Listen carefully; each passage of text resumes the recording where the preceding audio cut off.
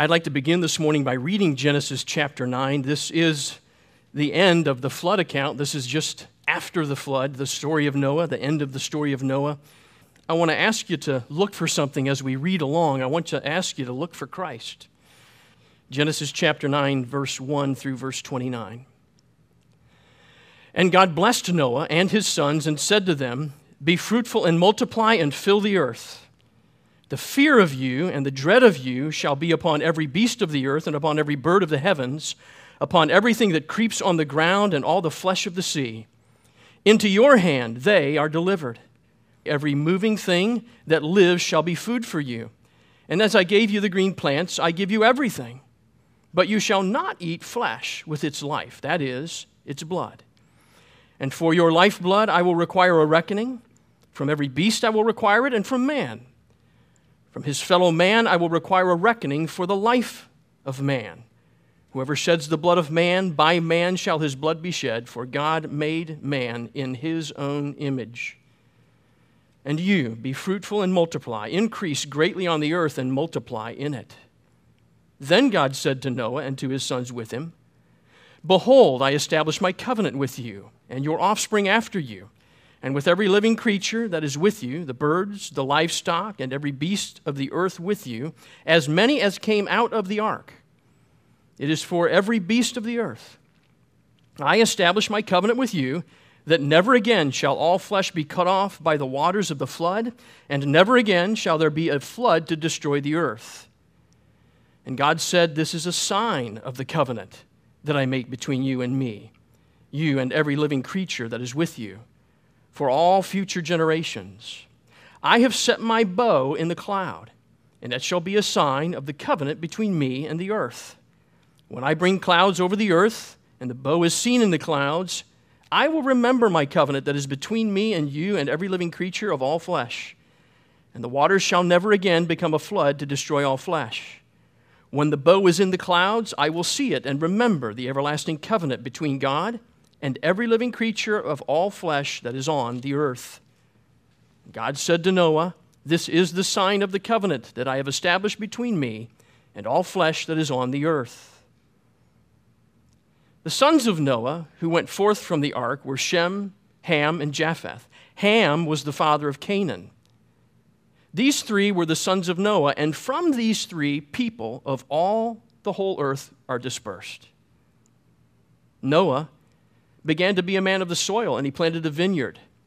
He drank of the wine and became drunk, and lay uncovered in his tent.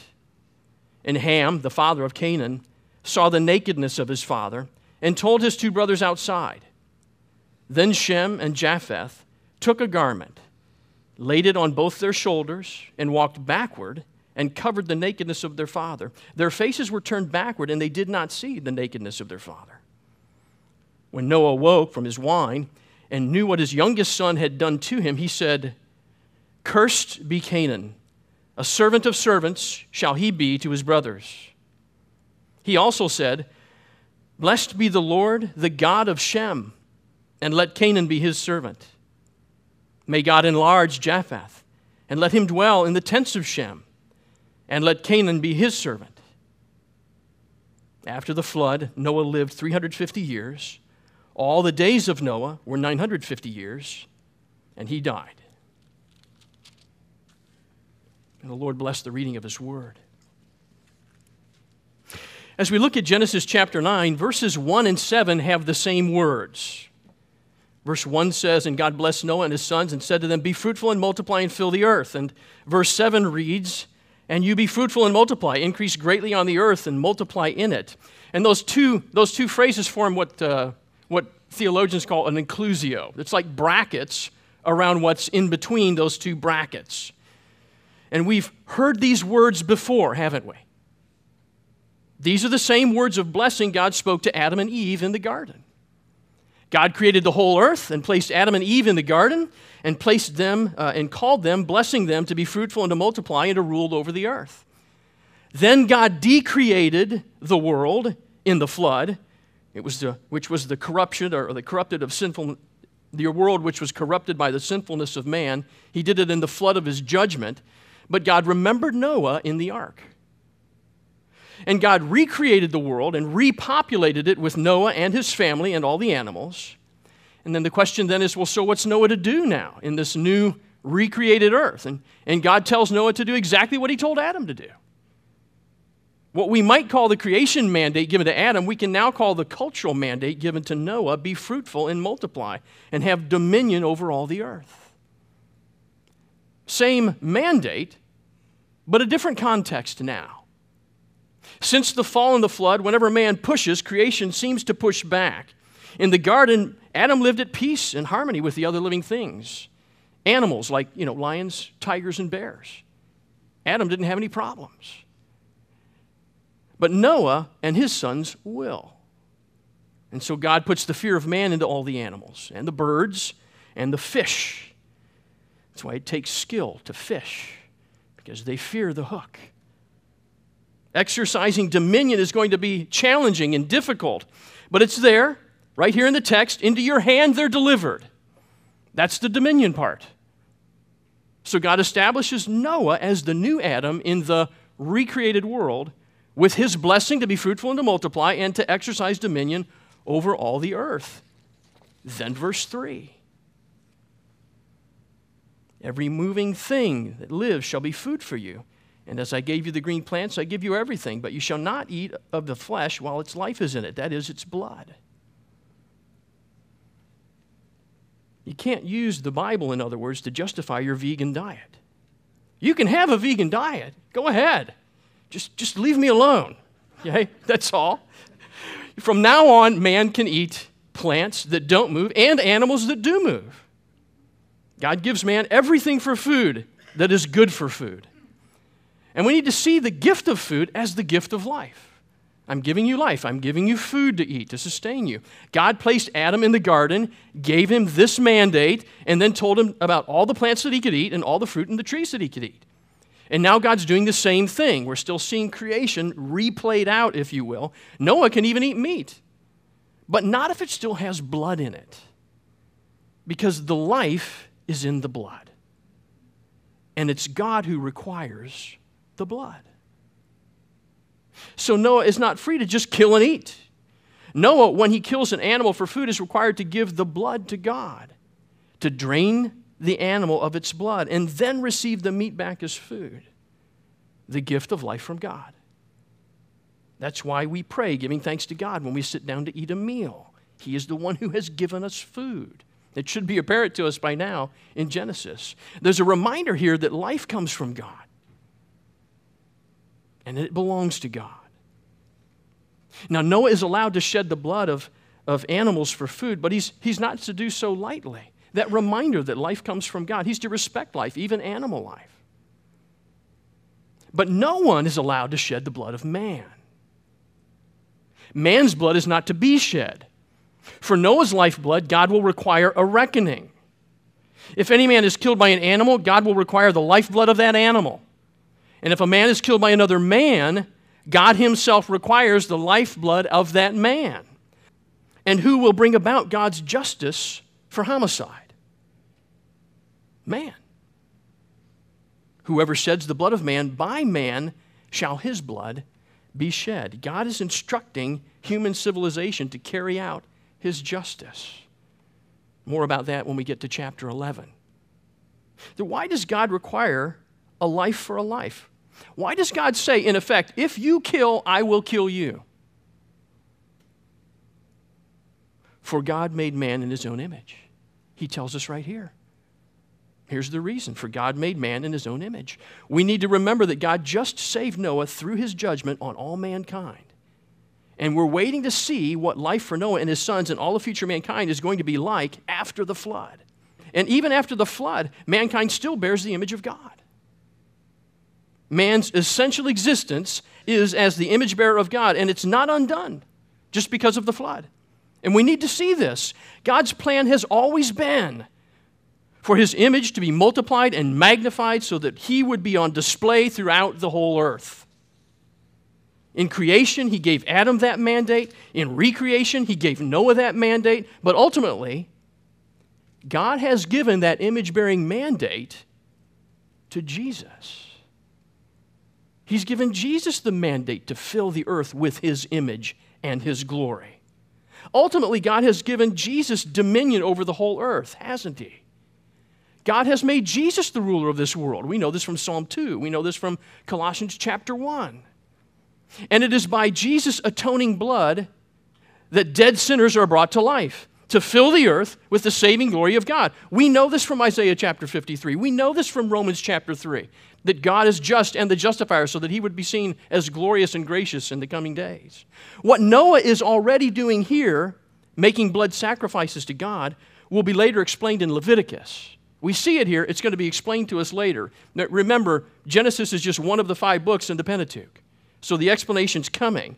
But God requires blood or a life sacrifice to cover man's sins, which points forward to Christ's blood, the blood of the Lamb that takes away the sins of the world. We're being sensitized to that. So Noah points us to Jesus as the ruler of creation and the divine image bearer, because Noah's mandate is actually Jesus' mandate, which is repeated in verse 7. Be fruitful and multiply and to have dominion. Just to be clear, Noah's covenant doesn't save, but Noah's covenant preserves mankind under the common grace of God, which is the context in which mankind will be saved. We're not judged at the time of our very first sin, and that's it. Out you go. Rather, we are given a lifetime, however many days it is, to look to Christ and be saved through his sin-atoning blood. Just as all who were in the ark with Noah were saved, so all who are in Christ by faith will be saved.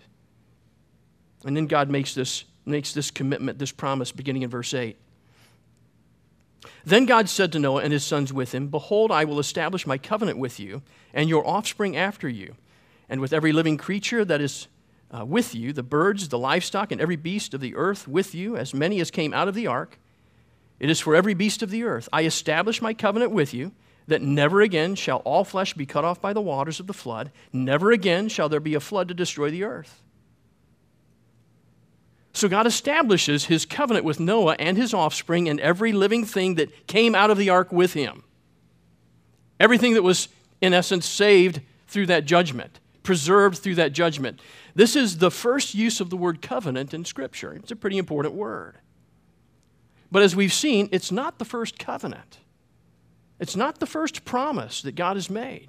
God gave Adam and Eve life and made a covenant of sorts with them in the garden. God provided them food for life. God blessed them to be fruitful and multiply. And God appointed them to be his priest kings to rule over his earth. Adam and Eve were to obey God's word. And if they did not, they would surely die. So those are the consequences of avoiding the covenant. After the flood, God established this same covenant with Noah. God saved Noah's life and his offspring and some of every living thing, and God reestablished the same covenant with Noah. Since the context has changed, now God is going to make some additional promises. It's not the pre-flood world, it's the post-flood world now. And this is probably a good time to say just a few things about covenants, since we'll see a few of them in Genesis and throughout the Old Testament. A covenant is a promise or a commitment of some kind. In chapter 6, God committed himself to save Noah from destruction. And he did it. That's the lovely thing about covenants with God. He did it because in Genesis chapter 3, verse 15, God committed himself to save sinners through the seed of the woman. And the seed of the woman hasn't come yet. But God has committed to save sinners through the seed of the woman, and he's doing it. That is God's one overarching promise for all of redemptive history, to bring glory to himself by his Son through a redeemed humanity. That's God's plan, purpose, goal. Craig Combs explains it this way. Craig was one of my instructors at NETS. He said, when God makes covenants, all God's promises are one. All God's plans are one. All God's purposes are one. And they are all in Christ. God has one great plan of salvation. It has many aspects, many parts, and it's revealed in stages and pieces, almost like a puzzle. But God does one thing.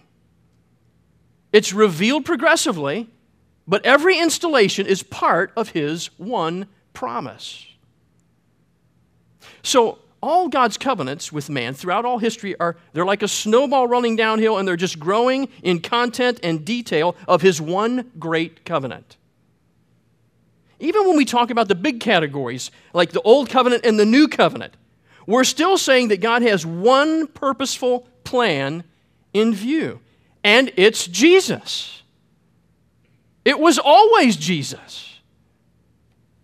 It was always through his shed blood, his crushed heel, if you will. It was always through his resurrection, his crushing Satan's head and crushing sin and crushing death on the cross. The New Covenant fulfills the Old Covenant. Everything God has said and done up to this point in Genesis chapter 9 sheds light on that one salvation through judgment. God's promise to send the seed of the woman to crush the seed of the serpent is the same as his promise to save Noah from the flood, is the same as his promise here in chapter 9 to never again flood the world, is the same as his promise to Abraham to make him a blessed and mighty nation, is the same as his promise to David that one of his descendants will sit on the throne forever, is the same as his covenantal oath to Jesus from eternity past to make him his perfect son, his high priest and king to rule forever. You see? One great redemptive purpose. And here in Genesis chapter 9, we see clearly its early installment. Here's one of these early installments to the covenant. And what is it? Well, never again will God judge sin in the earth by a flood as he just did. What does that mean? Well, it doesn't mean that there won't be any judgment. 2 Peter chapter 3, verse 7 refers to God's word of judgment in the flood, and then he says, by the same word the heavens and earth that now exist are stored up for fire, being kept until the day of judgment and destruction of the ungodly. Which means a couple of things. First, what we see in God's covenant with Noah is a preservation covenant. We see God's common grace. The Lord is patient in forbearing with sinful mankind. He's reserving judgment till the final judgment, when the earth is done and Christ returns to judge and establish his new creation. Second, it means that having preserved Noah here is the seed of the woman, the line that leads to Christ, Noah will never again have to fear judgment. God saved Noah through judgment, and he's satisfied. The flood is not the final judgment, but it pictures it. And it points to it, which means it also points to the means of salvation through that judgment. It points to the ark, who is Christ. What we need to see is that God has made a covenant with Jesus to save. God has appointed Jesus to face his wrath and to carry the recipients of his favor, like Noah, safely through his judgment and bring them out alive. 1 Peter chapter 3, verse 20 tells us that being in Christ by faith is like being carried safely through the flood waters in an ark. And when Jesus brings you through, you're safe. At the height of the prevailing flood, when God said, I remember Noah, what he was really saying was, I remember Jesus. And Jesus, having come safely through my wrath, you who are in Jesus will never face my wrath. And then God issues a sign. He's made a promise, he's made a commitment, now he's making an oath on top of that. He says in verse 12, this is the sign of the covenant that I make between me and you and every living creature that is with you for all future generations. I have set my bow in the cloud, and it shall be a sign of the covenant between me and the earth. God seeks to assure Noah. God seeks to assure us by giving us a sign. A sign is like God taking an oath to comfort us with his complete assurance. God's wrath is satisfied, so he hangs up his bow, his war bow. This isn't ribbon tied in loops. This is his bow that he shoots arrows with.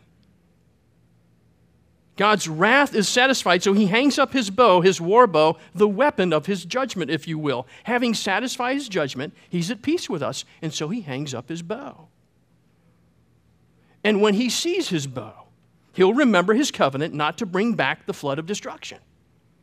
He says the sign will be a reminder for him, right? But it's really a reminder for us.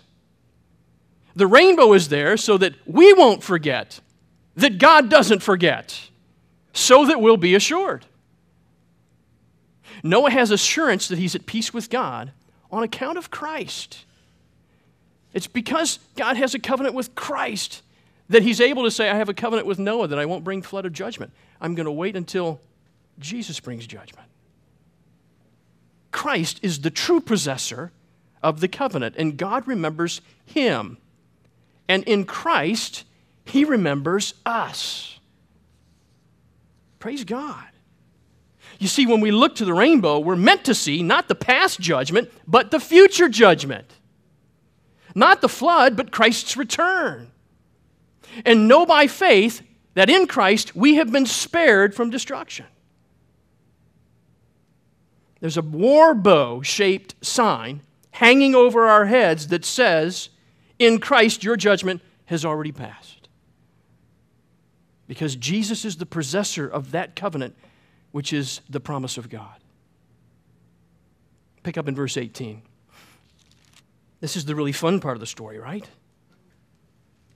The sons of Noah who went forth from the ark were Shem, Ham, and Japheth. Ham was the father of Canaan. These three were the sons of Noah. From these, the people of the whole earth were dispersed. Noah began to be a man of the soil, and he planted a vineyard. He drank of the wine and became drunk and lay uncovered in his tent. And Ham, the father of Canaan, saw the nakedness of his father and told his two brothers outside. Then Shem and Japheth took a garment, laid it on both their shoulders, and walked backward and covered the nakedness of their father. Their faces were turned backward, and they did not see their father's nakedness. When Noah awoke from his wine and knew what his youngest son had done to him, he said, Cursed be Canaan, a servant of servants shall he be to his brothers. He also said, Blessed be the Lord, the God of Shem, and let Canaan be his servant. May God enlarge Japheth, and let him dwell in the tents of Shem, and let Canaan be his servant.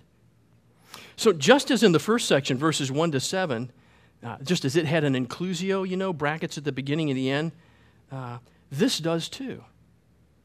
This section that I just read began talking about the nations, and then it ends talking about the nations. There's a story of a drunk, naked Noah in between these two brackets, and that story must have something to do with the nations. We've already got a clue here in the way that this is written. And there's another hint in the text. In verses 8 and 22, Ham isn't just Ham. Ham's identified as the father of Canaan, twice. It's supposed to pique our attention. And we know that later the Canaanites in the land of Canaan are the wicked people and the enemy of God and his people. Remember Moses' original readers. There's the Israelites on the stormy Jordan banks, right? Getting ready to cross into the promised land. And who are they going to fight there? The Canaanites. They're about to cross Jordan's stormy banks to fight and defeat them and to take possession of their land, so they're very aware of the evil of the Canaanites. We're clear at the flood that righteous Noah represents the seed of the woman, right? We understand that. That's how he's made his way through the flood. He's in the genealogy of Jesus in Luke chapter 3. He's there. Noah has 3 sons, and so everyone since the flood is descended from Noah and one of his sons. Also, the seed of the woman must trace its path through one of Noah's sons. Now, the wording in verse 20 seems to indicate that Noah's actually doing pretty well. He's not just farming the plants of the field for grain, he's planted a vineyard. The image is that he's created a garden in the new creation. A vineyard's a step up from corn and beans. And it seems Noah's the first to plant a vineyard and to make wine. Now, the tricky part of the story. We know how to think about a righteous Noah, but how are we to think about a drunken, naked Noah? Well, here are the facts. Noah drank too much of his wine, got drunk, took off his clothes, and passed out on the floor of his tent. There are no other actions are stated or even implied. Drunk and naked is enough. To be clear, the Bible condemns drunkenness. It's foolish. It's sinful. It's a shameful loss of control and a desire of the flesh that opposes the desire to be filled with the Spirit. It's a sin. But the Bible doesn't take time to condemn Noah's drunkenness here. Why? Because the focus is not on Noah's drunkenness, it's on the response of Noah's 3 sons to his shameful state. Therefore, we can say the focus is upon the nations, Noah's sons, upon the nation's response to Noah's shameful state. Now, the Bible doesn't take time to condemn Noah's shameful state, but the text makes it clear that it was indeed shameful by pairing his nakedness with his drunkenness. Remember, righteous Adam and Eve were naked and unashamed before God in the garden. But fallen Adam and Eve were naked and ashamed. Naked or uncovered equals, in Bible words, ashamed. They were naked and ashamed and in need of covering, and so's Noah. The reality is that righteous Noah is also sinner Noah.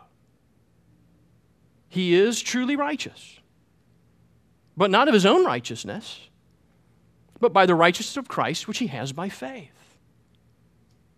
Noah and his sons and their wives all still have the propensity to sin even after the flood.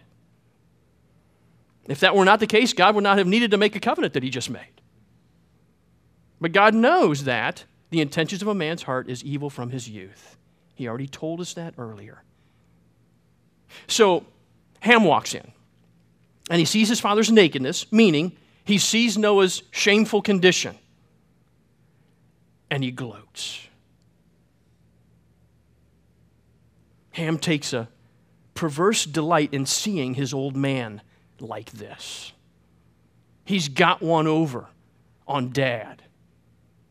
And he immediately tells his brothers so they can come in and gloat too. So they can take a perverse delight in seeing their father in his shameful, uncovered condition. But Shem and Japheth won't have anything to do with it. Without looking, they covered their father with a blanket. They responded with respect and honored their father. More than that, whether they knew it or not, Shem and Japheth acted the way God acted in the garden when he made garments and covered Adam and Eve's nakedness. Shem and Japheth sought to honor their father even though he wasn't perfect. Ham sought to dishonor his father as if he were perfect. That's the nature of Ham's sin. But I think it's more than that. Not only is Ham being smug in making fun of his father's condition, I think Ham's mocking his father's righteousness. Think about it. This man laying on the floor in the tent isn't just any father. This is righteous Noah, blameless in his generation Noah, walks with God Noah. And Ham says, look at your righteousness now. Your righteousness isn't what it's cracked up to be, Dad. You call this righteousness? Is this all the good that comes from the righteousness of God? That's where Ham's going. You see? Ham isn't sinning just because he's dishonoring his father. Ham is sinning because he's dishonoring the very righteousness of Christ. He's mocking his father by saying, your righteousness from God isn't real righteousness.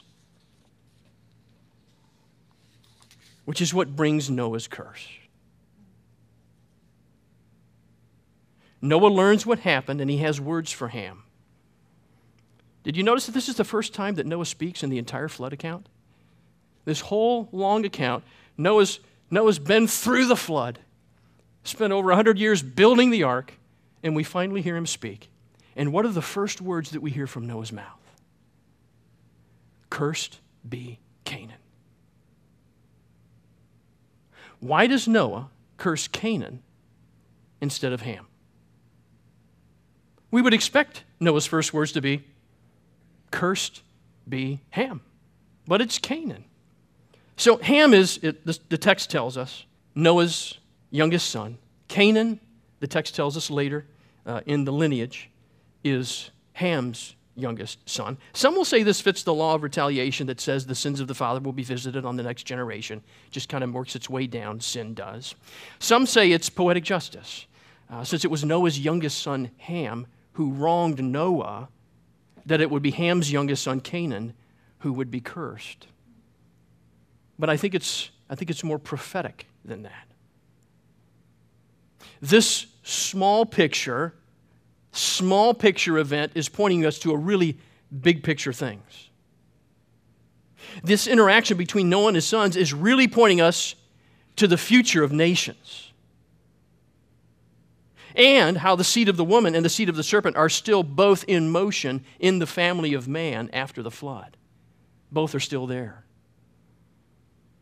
Craig Combs says it this way: all the nations of man are in these three sons, and the destiny of the peoples to come will be determined by their relation to the seed of the woman, who is Jesus Christ.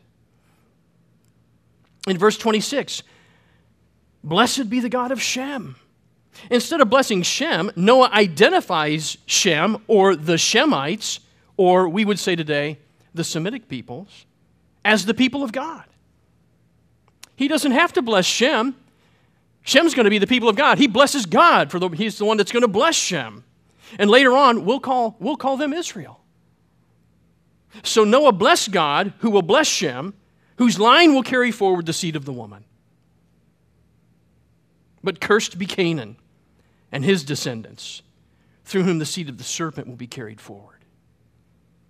Remember that Noah's original readers, the children of Israel, preparing to enter the Canaan, the land that God had promised them, and they'll fight to take that land, but it's not just about taking the land for them. They know from this passage and others that God is commanding them to rid the land of the corruption that's in it by destroying their distant cousins, the Canaanites, who are wicked and idolatrous people.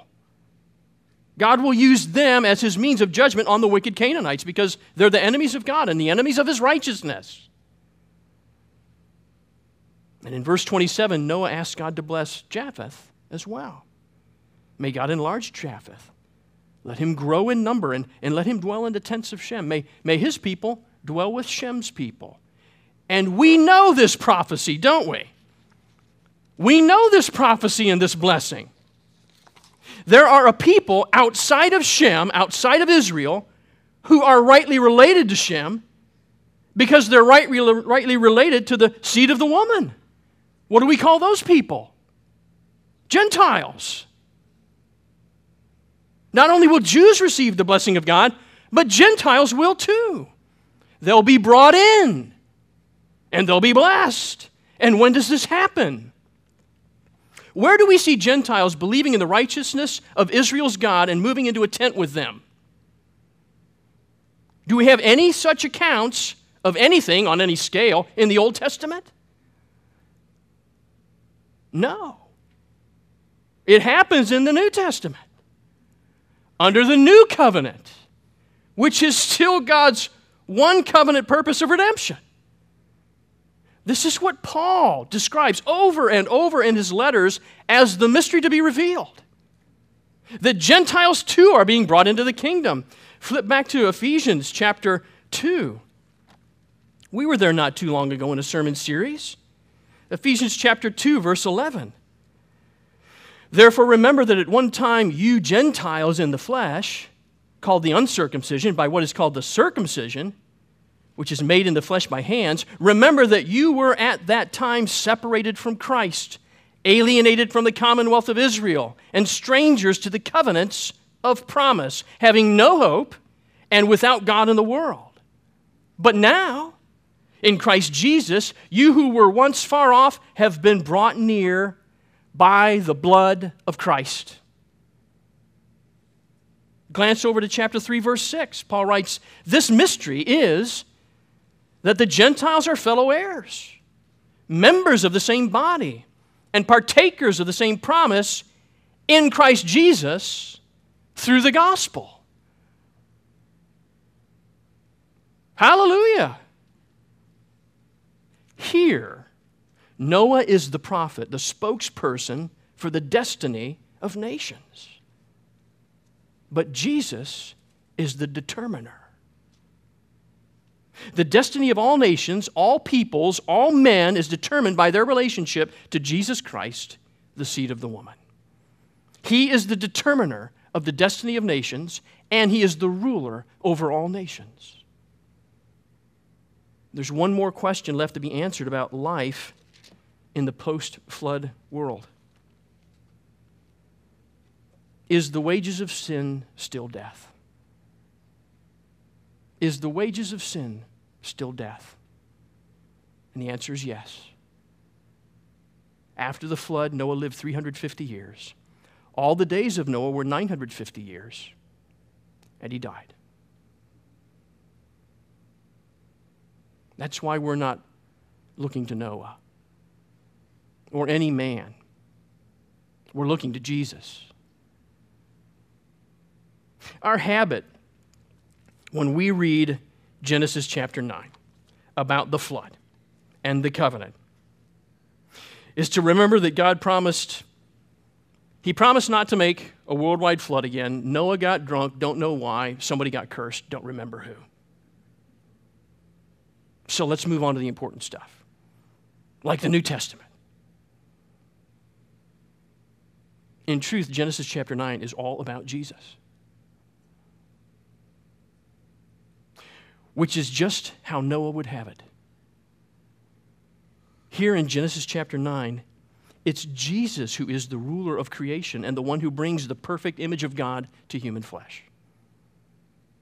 Jesus is the true possessor of the covenant, who spares sinners from judgment and brings every spiritual blessing to His people. And Jesus is the final prophet of curse and blessing, who determines the destiny of every single person based on their relationship with Him.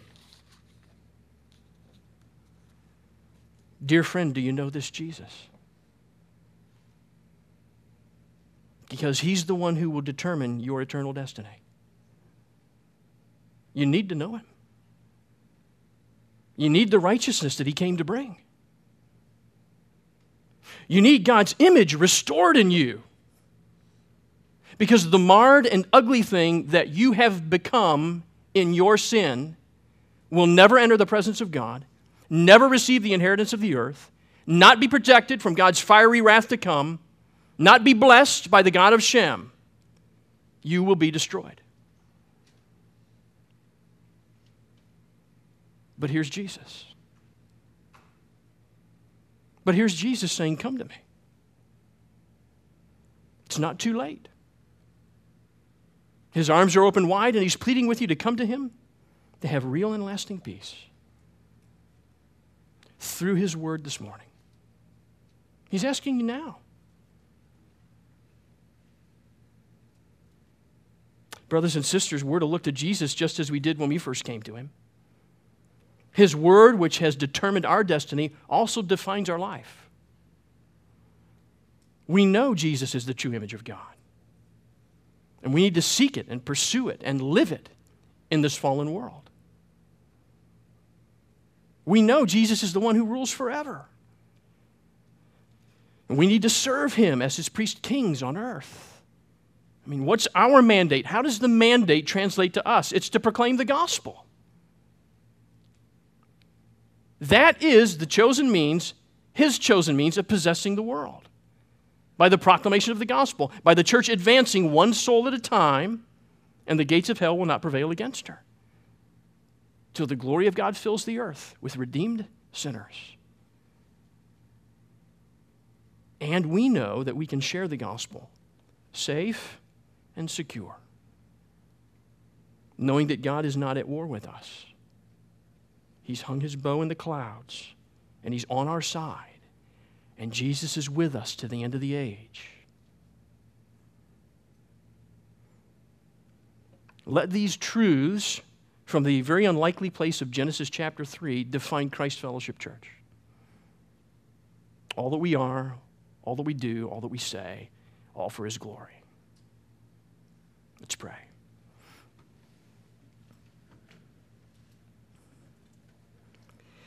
Heavenly Father, we thank you for your good promises to us. We thank you for your saving promise to all who would place their faith in the Lord Jesus Christ.